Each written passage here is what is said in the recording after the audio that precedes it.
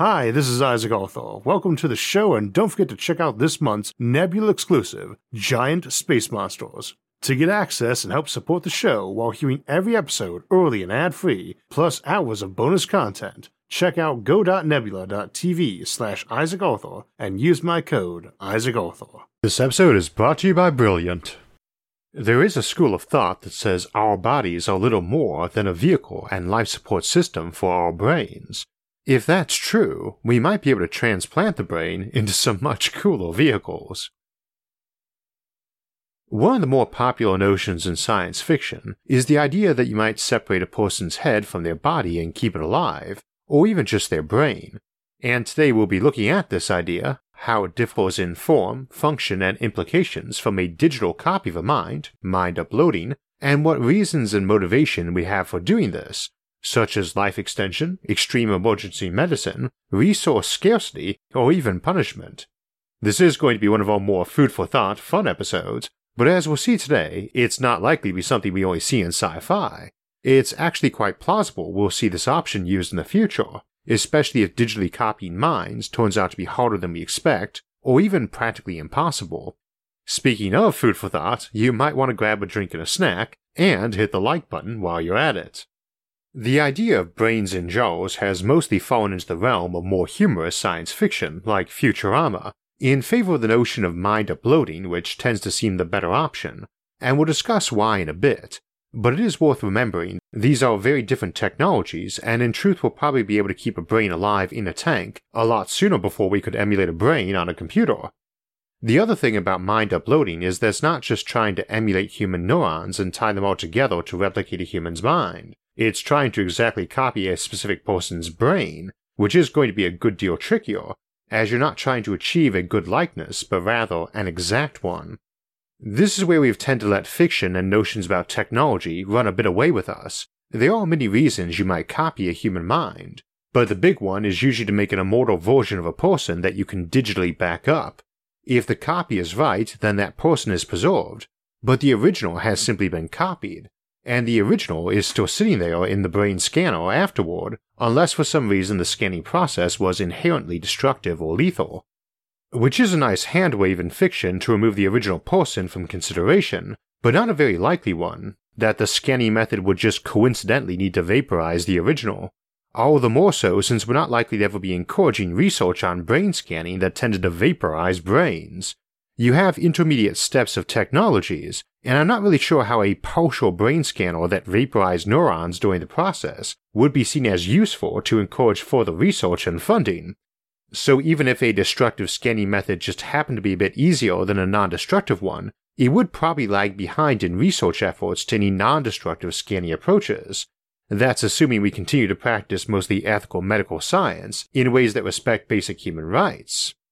Of course, you could also experiment on non-human subjects or volunteers who donated their bodies to science, and that is an example of where such a destructive scanner avoids the problem of copying or killing the original brain, as the person is already dead or dying.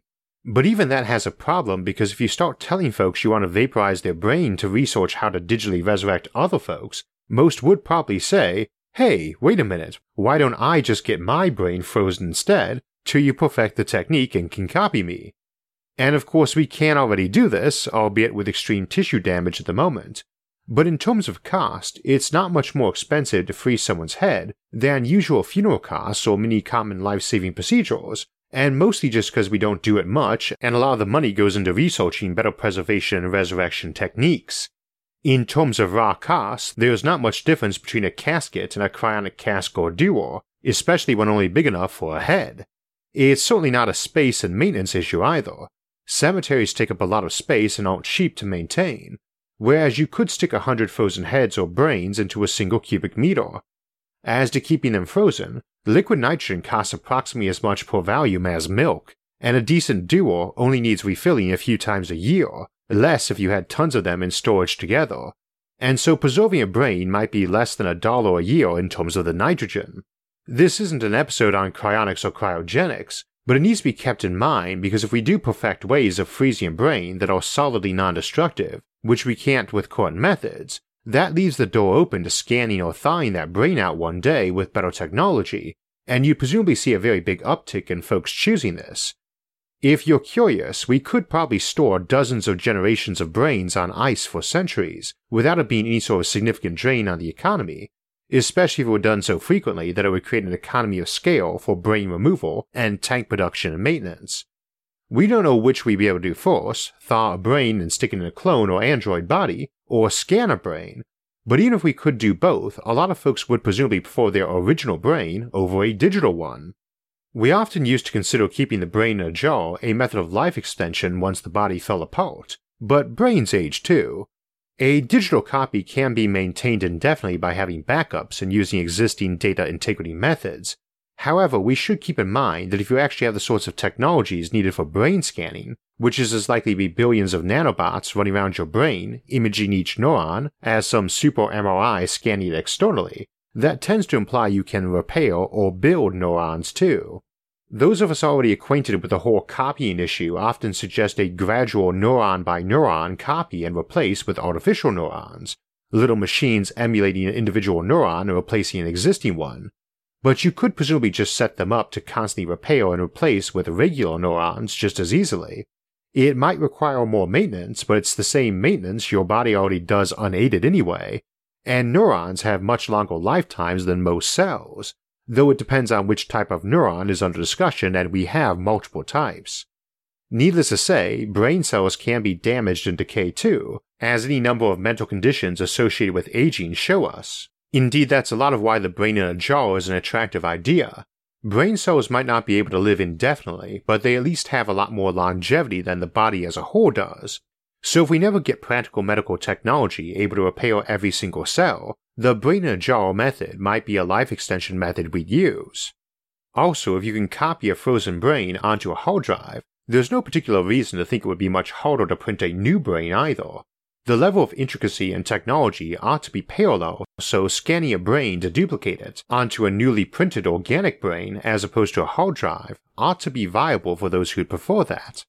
Neurons vary wildly in size and type, but the average in your brain would be about 10 nanograms, which isn't much but does mean they're each composed of trillions of atoms, so we probably grow various types of generic grown neurons and use them in an advanced 3D printer a long time before we could be doing precision atomic printing. It's also a reminder that the brain isn't really atomic scale, though that is debatable in regard to the information storage on it. Still, we probably don't need to be duplicating with atomic precision to properly replicate the same neuron for all practical purposes, like memory, and of course they are constantly having new atoms added and old ones removed too. Those neurons need life support same as any other cell, and are not identical to what they were yesterday or 10 years from now, even if the neuron itself has kept going. Key notion is that there's a lot of technical difficulties involved in preserving or copying our brains, be it organically or digitally, and we have no idea which will be easiest or most effective. But even if one method is easier, it doesn't mean it's the one folks would prefer.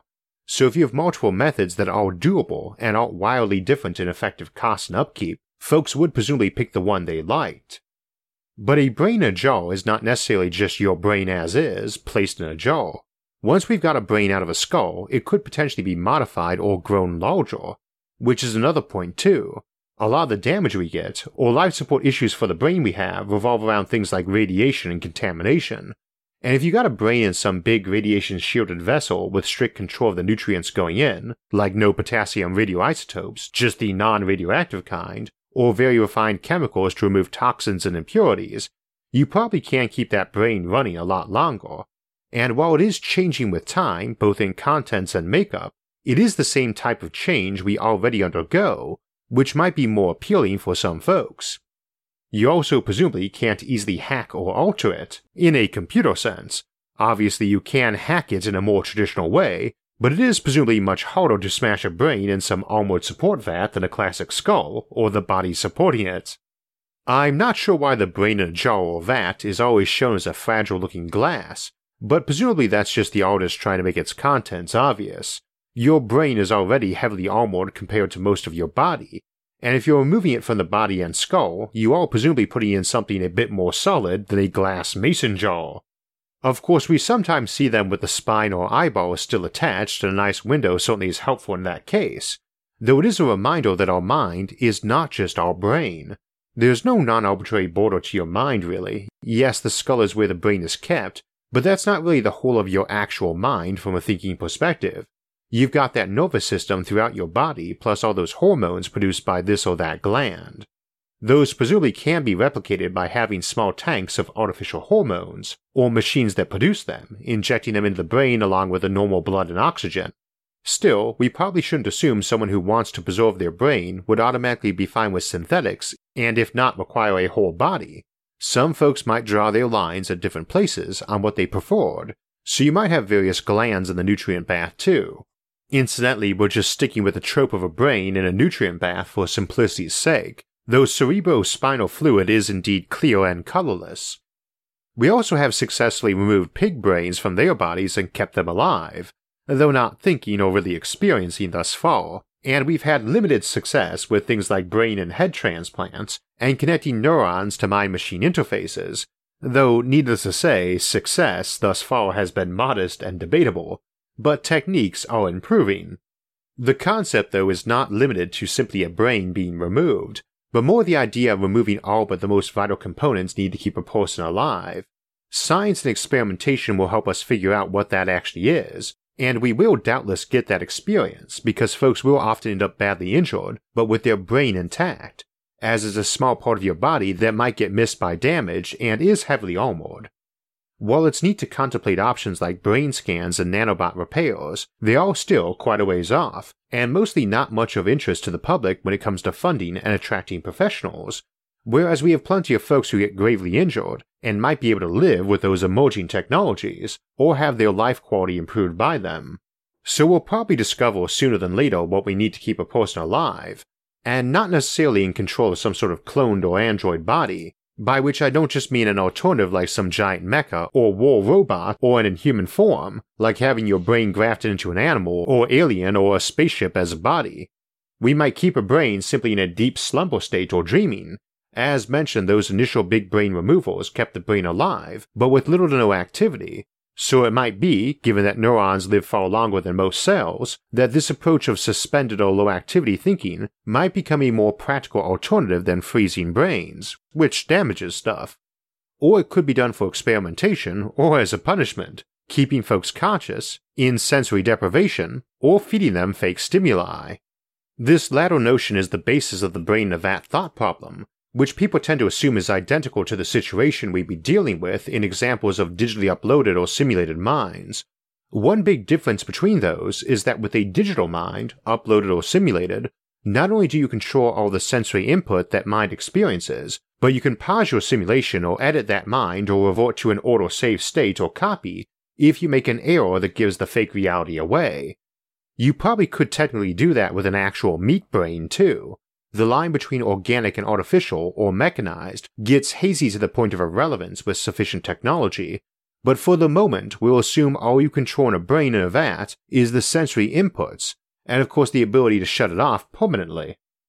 What is the actual brain in a vat thought experiment, though? It's essentially a modernized version of Plato's allegory of the cave and Descartes' meditations on first principles, such as I think, therefore I am. Same basic principles involved as in simulation-based thought experiments, but again differing in that the programmer is not limited to sensory control of the person's mind. They can edit that too, whereas the mad scientist with the brain in the vat can't. As we've discussed in episodes on that topic before, like simulation hypothesis, reality and simulation, and virtual worlds, my own opinion is that this tendency to try to delineate the real world from the fake one is often not really a productive line of discussion. It just leads to solipsism and hinges on an arguably false dichotomy. Defining something as unreal because it's artificial is a pretty dubious notion. It might be a bit semantic to say that living in a house whose architecture and decor you've selected, and somebody else did, isn't really much different than living in a virtual environment you or someone else made, and really seems to hinge more on the notion of not if the reality you are in is created, but rather if your existence in it is deceptive. And that's more about truth and free will than reality. As an example, we have theories that suggest black holes might spawn new universes when they form, essentially making those a reality beneath our own, but also implying we might have been spawned by the Big Bang as a product of a black hole forming in an order universe. I'm not sure how that would make us less real than the folks living in that universe, or more real than one spawned by formation of a black hole in our universe, or how any of that differs from a simulated universe beyond the implied artificial origin via a programmer or creator. That brain in a vat might exist as a separate and real thing in the universe that's running the simulations it experiences, but so too would a hard drive, and presumably for that black hole example, that black hole in an order universe. Let's say our technology allowed us to rescue folks who were severely injured by placing their brains in vats, and we lacked good android technology, so we stuck them in a simulated village and told them that was the case, and that they could call their friends and family in the outside world, and that they had control of that environment within the limits of their group decisions and the software's limitations. That suddenly seems a lot less sinister and philosophically interesting than the normal brain of that, and I'm not really sure how that place is any different than a remote village on Earth that's cut off from most external contact beyond telephone and internet. You can't know if the reality you're in is the one and only real place, and I'm not sure that it matters in and of itself, as opposed to the question of if you're in there voluntarily, or aware of your circumstances, or if the folks controlling it are good or evil. Sometimes the better question isn't if what you experience is real or not, or how you know, but if it actually matters. When it comes to what life would be like as a brain in a jar, much like a digitally uploaded mind, and depending on your technology, it might be identical to normal life. Indeed, with the right technology, it might be identical to being digitally uploaded. You can mess with the brain like you can a computer file with enough tech, altering or reversing memory inputs in the meat of the brain, but we shouldn't assume a programmer could casually screw with a digital mind, which is likely to be a very complex and sensitive thing that might be severely damaged by minor edits, especially if it's just an emulation of a meat brain. You could have a case where that brain is just an android body, which is arguably just a cyborg. It might have cybernetic enhancements to the mind too, or have genetic tweaking to allow it to grow bigger. Classic sci-fi is full of giant-headed aliens with highly evolved giant brains, and while newer stuff tends to focus more on the digital, this augmented approach might turn out to be a more preferred route for transhumanism or posthumanism, since it doesn't involve copying your brain onto a hard drive or necessarily adding mechanical or electronic components to the actual brain itself, just the sensory and life support bits. And there's a good chance this pathway will be available to us a lot sooner than all the digital options, which I sometimes think only seem more probable by embracing a handwave that mind uploading is really just about having a ton of computational power and a very good brain scanner. So what are your options for life as a brain in a jar? Well, if you're not tinkering with a basic brain much, you probably need an android body or a simulated one in virtual reality that's very human in function and inputs. But even assuming we can't tinker much with the actual brain to allow it to comfortably run in human forms, the brain itself is very adaptive, so folks might be able to adjust to running something more animal or vehicle-like instead of human form. Personally, I'm very fond of the notion of being a giant human mecha, with Gatling guns and missile racks. But the neat thing is you could transplant the brain to other bodies, whether by moving the brain jar or just by doing everything by telepresence, with the brain in some nice armored bunker somewhere. The other aspect is that it might become a preferred thing for civilizations. Bodies take a lot of calories to run, and brains are big users of that, chewing up around 15% of most folks' calories, while making up only around 2% of their body mass. So unlike digital minds, which might run thousands or millions of times more efficiently than human brains, these would only let you get maybe 6 times as many people for the same amount of food as normal folks like you and I eat. Still, it is 6 times as many, which is nothing to sneeze at if your civilization wants to maximize its population, and there's a couple of caveats too. First, it's only theoretical that we can make hyper-efficient computers. We have made some supercomputers that match our best guess for a human's analogy of processing power, but those things are power and heat gluttons, sucking out many thousands of times more power than a human brain does. We probably can do way better in the future than our meat brains in terms of power for computation, but shouldn't just take that for granted and assume we'll eventually hit some super high efficiency rate. And that only matters if folks feel a digital mind is equal or better than going brain in a jar. Second, our brains use about 16 watts of power to run, but that does not mean that needs to come from food grown on open land or in hydroponic farms. Once you've abandoned the flesh in favor of synthetic sensory input, worrying about things like taste and dietary fiber and texture start being rather irrelevant, You do not have an actual tongue or stomach after all. None of the stuff our cells run on, be it normal cells or neurons, really requires a plant grown under sunlight to make food we eat directly, or further up the food chain. There's lots of things you need to feed the brain, but the big ones are glucose and oxygen, and either could be introduced into blood via synthetic production like photovoltaics, which is way more efficient than photosynthesis. If we just assumed we could only achieve a 10% efficiency of photovoltaic sunlight capture to glucose energy, you still wouldn't need a solar panel much bigger than the jaw for the brain to keep it running, and you could have a planet-wide brain farm running on solar containing over a quadrillion people. Nor would that necessarily need to be on Earth either. Obviously, we could use our usual notion of rotating habitats, but brains in a jar might not actually need gravity, and if they did, probably would be fine in a relatively small centrifuge, since it probably would only need low gravity, and even if you didn't, you can probably ignore most of the vertigo and nausea issues associated to high RPM rotation, what with the lack of natural ears and such. In such a case, a Dyson swarm created around this purpose, somewhat akin to a Matryoshka brain, allows far more people than a regular Dyson swarm. Those usually permit around 1 billion times more people than could live on Earth and are very raw material intensive, requiring the disassembly of an entire solar system or more, something we'll look at more next week.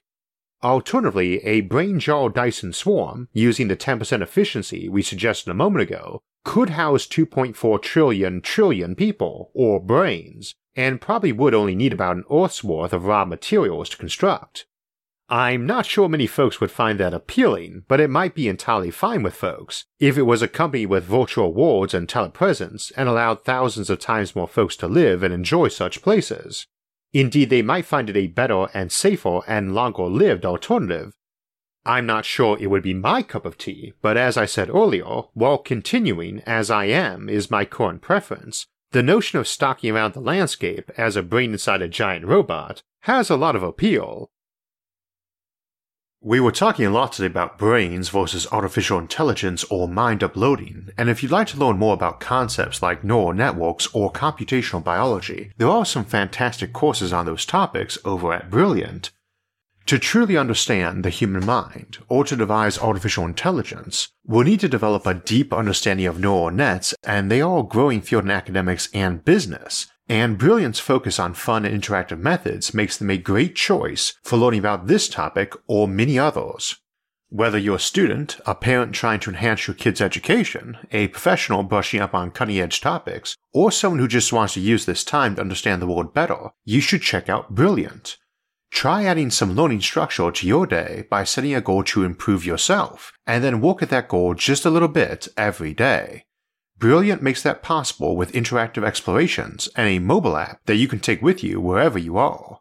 If you are naturally curious, want to build your problem-solving skills, or need to develop confidence in your analytical abilities, then get Brilliant Premium to learn something new.